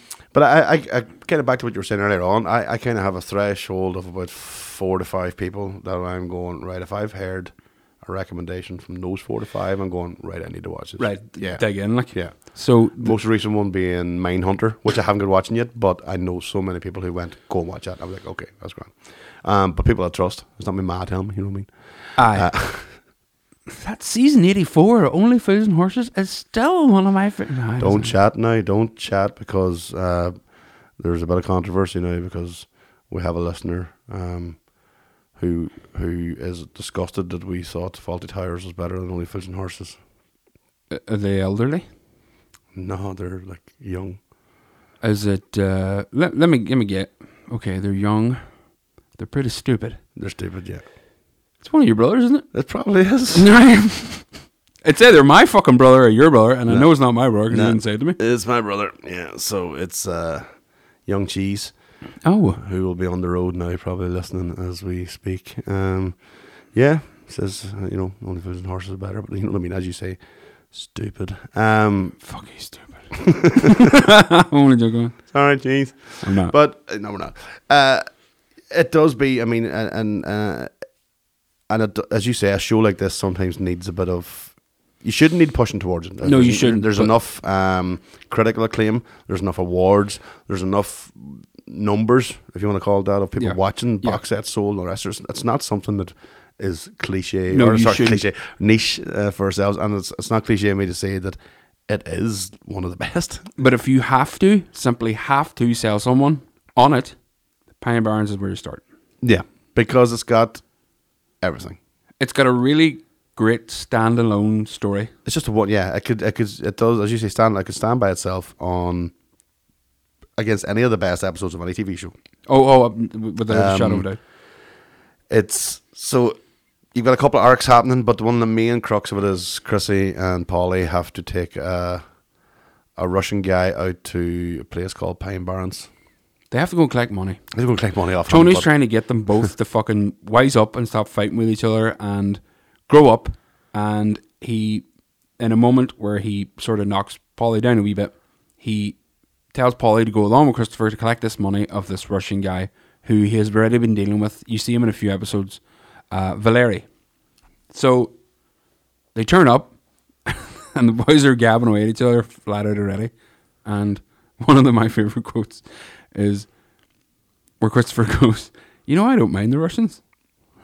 And Paulie says, "What about the Cuban Missile Crisis? They went into Cuba and pointed nuclear missiles right at us." And Christopher goes, "That really happened? I thought that was a movie." And then the two boys just look at the door and knock the door again, and then Valery opens the door. A fight ensues. They have the money, like, Yeah. but they still have an argument with An him. argument, that's the thing. Because Paulie's being thrown because he had to do grunt work. Yeah, he doesn't like doing work, so he fucking had an argument with him. So, like Connor says, they end up fucking hitting him and they think they've busted his windpipe.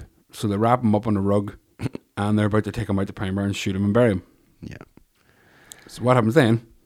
They get out there and they open the boot, and hey presto, he's not dead. He's not dead. And so they have to try and take care of him there and then. And of course, the Russian being the Russian, he's in the middle of... That's the other thing about Pine Barn, should point out, is it's in winter, so it's in deep snow.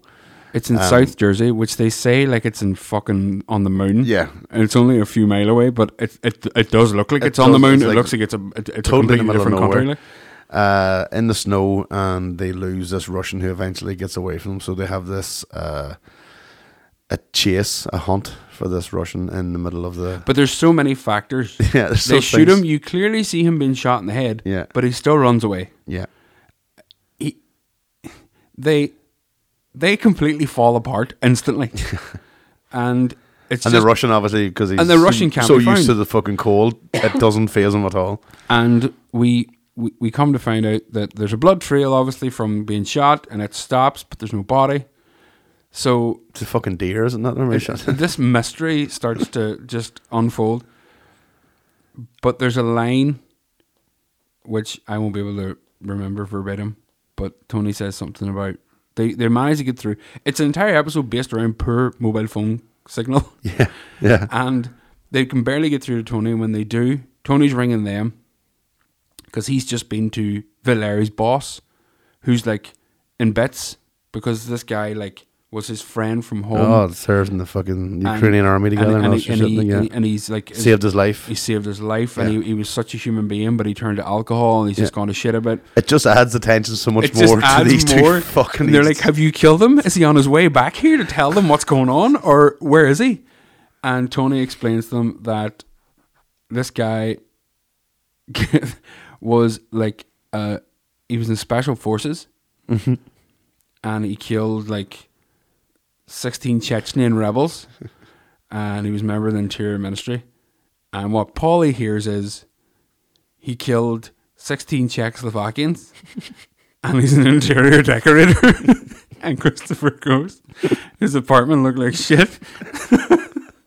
And this is where you're in. This is in the middle of like a murder mystery and an episode of a TV show that's already got 40 different threads going on. Like, yeah. But this wee moment starts to happen. I'm not going to tell you too much more if you haven't seen it. If you have, you know what happens. But it's just the most enjoyable hour. Yeah. Of you know that when the next episode starts, we're going to go back to whatever was happening. Yeah. Nothing here is going to affect anything. No, But- but it just adds a wee bit more dimensions. Yeah. A couple more dimensions to each character as it goes in. So many standout minutes or moments of it, but when Bobby Baclieri appears, This So- is what I was going to... they're going to try and they get completely lost. They're in the middle of fucking nowhere in the snow, freezing. Poor Paulie's lost his shoes. Yep, they're lost. They've no food. They're lost, and it's getting dark, and they don't know how to get back to their van. This phone signal won't work, so they know they have to sort of They're send sitting out. in a nice shitty van. They have to send out the sort of search party, the call to Tony, who goes and gets prepared, and he comes to collect Bobby Baclieri, who is Bobby Baclieri looks after Junior. yeah, and he's such a big, gentle giant, like, but he does go hunting. Hunting is his thing, and that's what he normally does. So Now, he wouldn't have rang Bobby unless he knew that. yeah, So he knew that Bobby would be useful in some way. Because they're going to South Jersey. yeah, This is a million miles away. This is a different world. So he's going there because he knows the land, the terrain. and this is the thing, because you should point out as well that typical fucking mobsters Christopher and Polly land in Pine Barrens in the middle of the forest with a full-on fucking long coat and the wingtips and the wingtip shoes and the fucking whole lot. They're not dressed for going out, you know. So, on when they are gathering up to go and meet at Junior's house, Tony is waiting for Bobby to appear, and it's the first time I think you genuinely see Tony Soprano / James Gandolfini absolutely creased himself with laughter. Yep. And it's when Bobby appears in, because Bobby's got the full regalia. Bobby's been in Crawford Wilson's, you know what I mean? He's got the fucking boots, the trousers. He's got the camo boots, the camo everywhere, and then he's got the high-vis orange fucking body warmer. And he's got the duck hat. The duck hat. He just looked absolutely But do perfect. you know, in the commentary on the DVD... and I think I know what you're going to say. Do you know why he's laughing? He's laughing so hard because Bobby's character, Steve Sharipa, the actor, who's a stand-up comedian as well, he went to the prop master and goes, "Listen, I have to make Gandolfini boss this site." It's in the script that he laughs continuously at how he looks anyway, because he looks so ridiculous. Just walk, because them guys don't dress like they that. Don't dress like that, so he looks like a cartoon character coming in. So he comes. It's Gandolfini. Gandolfini warns him, "You better make me laugh tomorrow." You better. There you go. Yeah. You better make me laugh. So he walks in. He gets the prop master to give him a big mad dildo, and he walks in with the dildo hanging out of his trousers. And because it's shot only from the waist up, you don't see it. You don't see it, but he does, and that's what. But he sees it, and that Gandolfini busts his whole laugh, and it's the most natural laugh. Yeah, you'll never. And I have to say, even when I first watched it and on rewatching, I only found that out like this week about the dildo thing. Yeah, so I went back after rewatching it again. I went back and went, because it stands out as being one of Tony's most human moments. Yeah, it's honest. He's really, really buckled just with laughing. But if you didn't know the dildo story, it just adds to the whole Bobby thing, because it just is so ridiculous. I'm looking, but it's exactly and he's raging that he's laughing at him. I know, but it's exactly what's needed to go fucking find these guys, is to be dressed like that. Of course, yeah. But it just looks so absurd, because Tony's in a leather jacket and a pair of fucking jeans. Yeah. So yeah, just that scene always gets me. You know, you've gone. We could drag on that, but Pine Barrens definitely is where I would send somebody as the sort of, as you say, the standalone one that's not really going to give too much of a story away. No. And doesn't really link in with the rest of the story arcs. But your favorite, like, I mean, we're sort of both in agreement, but my top three, Pine Barrens is there. The other two are both for more emotional reasons, to be honest. They're good. They're good stories. It's a good episode. But the episode long-term parking is heartbreaking, because, and I'm going to have to say it. Yeah, spoiler. Adriana, who is Christopher's fiance, finally comes clean and tells Christopher something. Which we have to say only comes after Christopher showing doubt about his role in this family. It is then that Christopher has to make a decision about following the footsteps of his crime family, his uncle, his fiance or his fiance, family. Yeah, and he goes with his family. His family. Yeah, and unfortunately, Adriana has to. The mighty Drea de Matteo, like, unreal. Every fucking time she's in an episode, you're just she's that's on that woman. The performance was top class, because she's, especially towards the later part of the seasons where she's racked with nerves and anxiety and all the rest. She's got irritable bowel syndrome because of the stuff that's happening with. She's physically sick when she's informed of what will happen to her if she doesn't cooperate with the FBI. It's like a horrible, and the way she's playing it, and you feel so bad for her. And for this to then end up coming to an inevitable conclusion, which is done, like you said, brilliantly. Not the last episode. No, well, we'll come to that. So, my favorite episode is the episode called University, which again is another sort of heart-wrenching one. It's the first time I watched an episode of Sopranos and was very aware of how women are treated in the TV show. Yeah, absolutely. like you referenced earlier, a stripper comes to Tony to thank him early on in the episode for telling her to take her son to the doctor for what she suspects he has. And Tony forgets that he even told her. Mm-hmm. Because these people aren't real people to... No, they're just property, like I say. They're just property, like you said. So this girl's really sweet, and she never takes anything to heart, and she just sort of smiles and laughs it off. But she's a stripper in a strip club. Yeah. But I think the braces thing, the braces thing follows makes it then sort of is the braces childish thing. You get the whole... She's not that... She can't be a similar age to Meadow. No, she's not far off it. Yeah, Meadow by this stage is like 18, 19. She has to be pretty bang on. And I think that's what Tony's saying in her is Meadow, yeah. Now, again, I don't really want to explain. If you haven't seen this episode, you really should watch this episode, but you'll remember it if you did.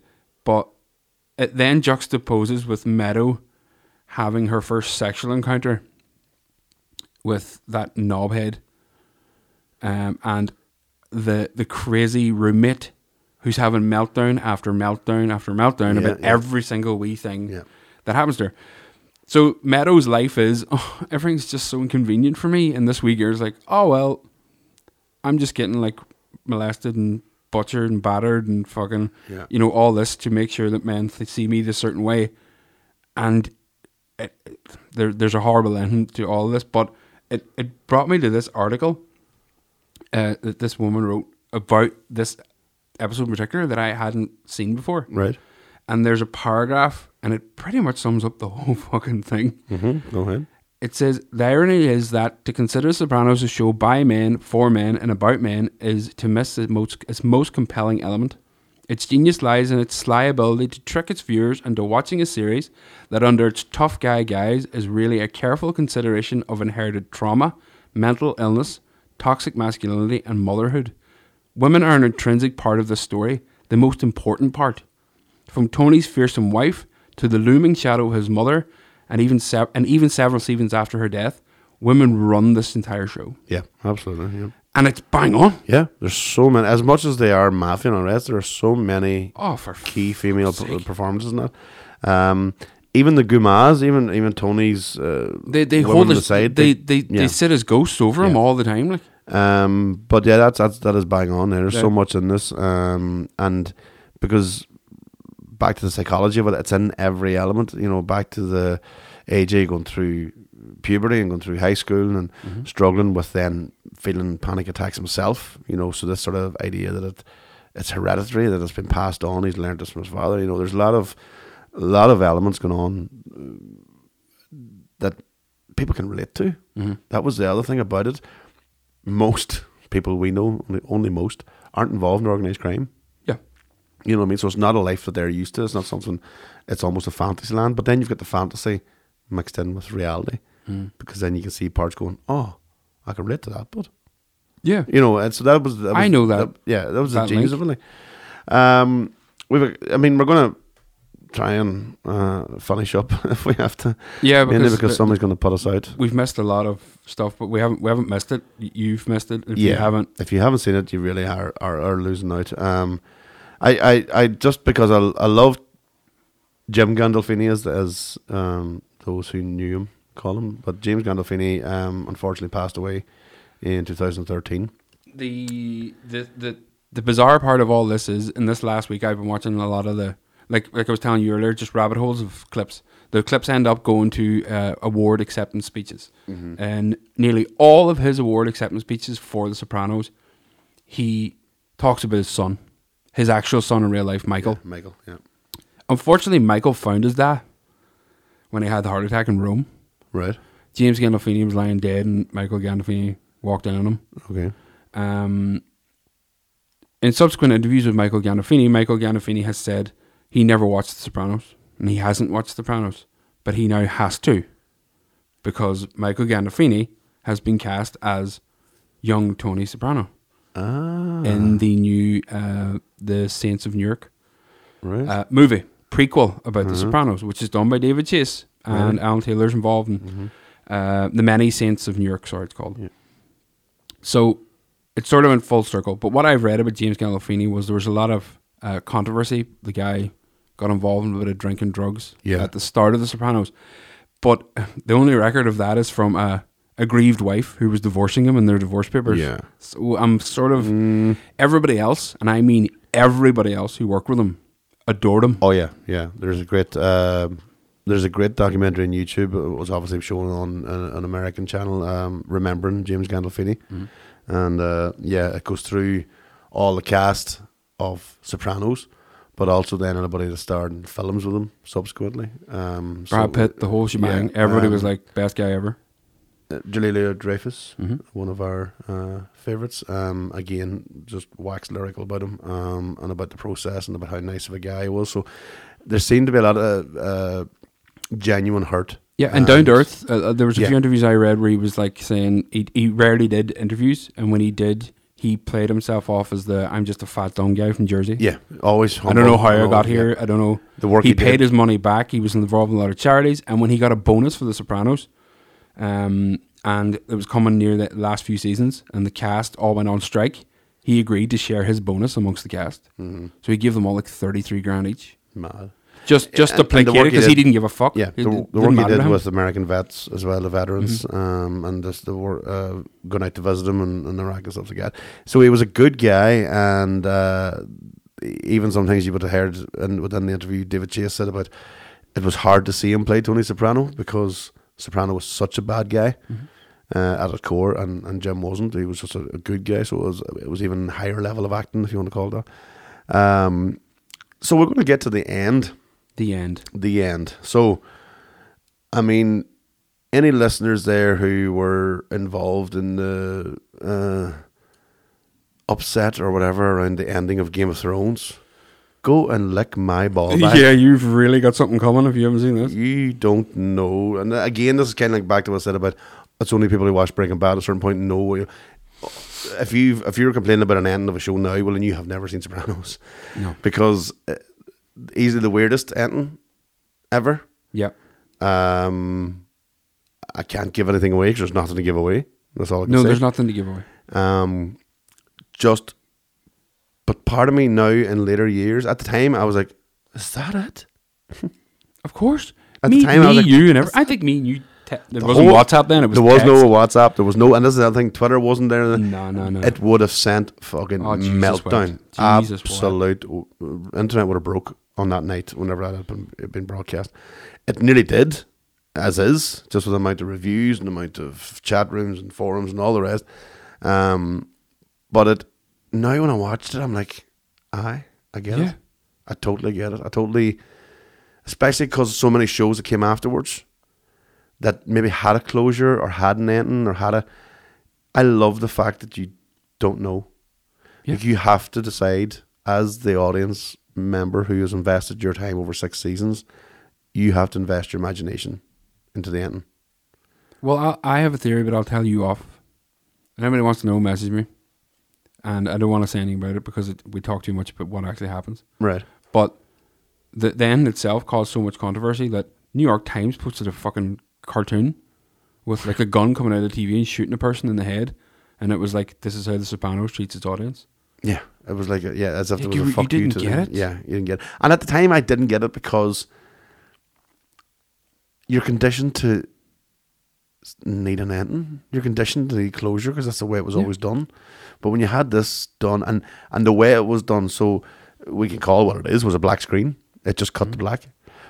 But it was the timing of it. It wasn't done on a nice, like, wide shot. It wasn't done on... It was just done mid-action. Quick cut, yep. Bang, done. And that action wasn't even anything important. It was just somebody walking. So I just thought that was very, very well done and very fitting of the show in general to show you've vested your time in this. You decide yourself where you want to go without needing to be led there. Because look what happened in Game of Thrones. People were led there and they didn't like it. Yeah. And you don't get an alternative. They genuinely wanted to rewrite it. Oh, fuck, I cringe when I hear that. Imagine. I know. But them Breaking Bad bastards, that's what it is. Well, here's the thing. Because if they had just let it be, all them hers would have been out still fucking watching Love Island. Yeah, but the link there, that's good you said Breaking Bad, because what came out of The Sopranos, what literally came out of The Sopranos was Mad Men, Boardwalk Empire, Dexter. Dexter, again, and Game of Thrones. Tim Van Patten directed the few episodes of Game. He right. directed the first episode of Game of Thrones. First episode, yeah. So, you know, all these really, really influential writers who, the episodes we've talked about, it's not a coincidence that they're all written by the same people and directed by the same people. Yeah. There were standout moments in this show, but and don't get it wrong, Employee of the Month, Whitecaps, you know, there's all these other loads like of great huge episodes, yeah. big episodes, but And some great, I mean, a lot of satire. I mean, it tackles some really heavy political things and big sort of social messages too. And they cover so many different serious topics that are kind of taboo, including rape and things, you know, and the effects of post-traumatic stress. And then it's back to like gentrification in neighborhoods, and suburbs. You know, it's what's justice? Yeah, is justice as vigilantism? You know, all those things, and it's so layered, multi layers to it that it does take rewatching a couple of times because you're like,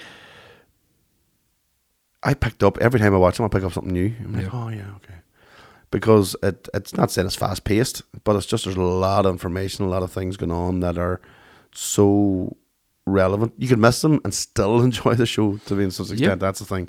That's how good it was done. And don't forget, in real life, the mafia were being wiretapped by the FBI, and we're talking about The Sopranos. We're talking about they must have somebody on the inside writing for them because they've got it too good. It's too close. And then remember the episode about the Don doesn't wear shorts? Mm-hmm. That's a real quote. Right. A guy, an associate, a wise guy, came up to David Chase and said to him in the first episode, your main guy's out with a barbecue and he's got the shorts on. He says, Don don't wear shorts. Yeah. So they put it in an episode where Carmine Lupertazzi, who's the head of the New York family, tells Tony, I see you're out at a barbecue, Don don't wear shorts. Yeah. And Tony has to sit there with another psychological weight on his mind of, no, I can't do these certain things. But that's how big it was. Yeah, absolutely, yeah. And again, there are things you just don't think about. It's just the wee sort of the nuance of it all. It's just fascinating. Okay, well, listen, I think we've shot our wad. We have blown a week's of wad. A week's of wad. Week's of wad. Yes, we're rightly on, and I think at this point we should maybe just let you go and do it yourself. If you haven't, please go and listen. But let's be honest, you haven't got this far into the thing without having watched it into this podcast. So hopefully, in a year's time, when you're listening to this, it's because you've just watched 6 seasons of Sopranos. So there's a sweet spot. Not every TV show kicks off minute 1, first episode, and you get it. Like no. There's going to be a sweet spot where you're going to get like the 3rd or 4th episode, and you're going to go, hold on a minute. I didn't like Game of Thrones. I was going to give up on it until season 3. Really? You went that far? It took me that far. I got into season 3 or season 2, and I thought, I don't know about this. And then season 3 kicked in. I was like, all right, okay, hold on, it's coming. And you know, so I was able to give it that. That was before again it picked up to be massive and all the rest. But it took that wee while to start. And yeah, like any TV show, you have to give it that grace. But I genuinely don't think it needs that long. I think it needs 2-3 episodes. Did you realise this is not the normal mafia type of shtick, if you want to call it that? No. So please do go and take a look at that. If you're not interested in watching all 6 seasons, or you don't have access to it, go and try and see where you can see Pine Barrens or University, and or the parking lot, and long-term parking. Sorry, I was thinking of Seinfeld. And go and take a look, and maybe that'll swing you towards watching the full thing. Or Whitecaps, which is the best scene of acting between Carmela and Tony you will ever see, of what you're convinced the couple is actually having an argument and beating the shit out of each other. Yeah, it's genuinely unbelievable. Proper. And it won both of them an Emmy. Yeah, and no matter what, I'm just going to play this because I just love him. Little Stevie is just one thing you'll learn from watching Sopranos is you never play poker with Syl under any circumstances. What the fuck could you possibly have? Incredible luck. You're telling me, you miserable fuck. Bet or check? Don't rush me, sunshine. Been rushing me all fucking night. Yeah, he didn't study this hard in school. John, please, the bet's not to you. Good. Dealer controls the game. Thank you. Do you fucking mind? Jesus, do you ever shut the fuck up and blow that fucking smoke somewhere else? What the fuck are you doing? Sil, take it easy. I'm losing my balls over here. This fucking moron's playing Hazel. Get the fuck out of here. I was just trying to sweep the cheese away from Why? Why now? Leave it there. I don't know, I was just... What? Where do you get these fucking idiots, huh? Where do you get them? He's sweeping the cheese. I'm trying to get leave the fucking cheese there, all right? I love fucking cheese at my feet. I stick motherfucking provolone in my socks at night so they smell like your sister's crotch in the morning, all right? So leave the fucking cocksucking cheese where it is. Here, go ahead. Have a good time. And he's reserved. And he's reserved. He's the reserved one. Kind of reminiscent of the spider scene in Goodfellas. Listen, please do. Thank you very much for tuning in as always, and thanks for struggling through the epic that is The Sopranos with us. We knew it was going to be a big one, and it is. And thank you very much for staying in, and we'll be back next week. Please like and subscribe and do all that usual shite that we always ask you to do. Instagram and Facebook and Twitter and all that. All those things. And if you don't, well then, fuck you. But but fuck them. But we still love you. Fuck them. Fuck them. Matey, I'm going to say that's my new one. That's the thing. So we're going to say goodbye from me, and it's fuck them from him. Good luck.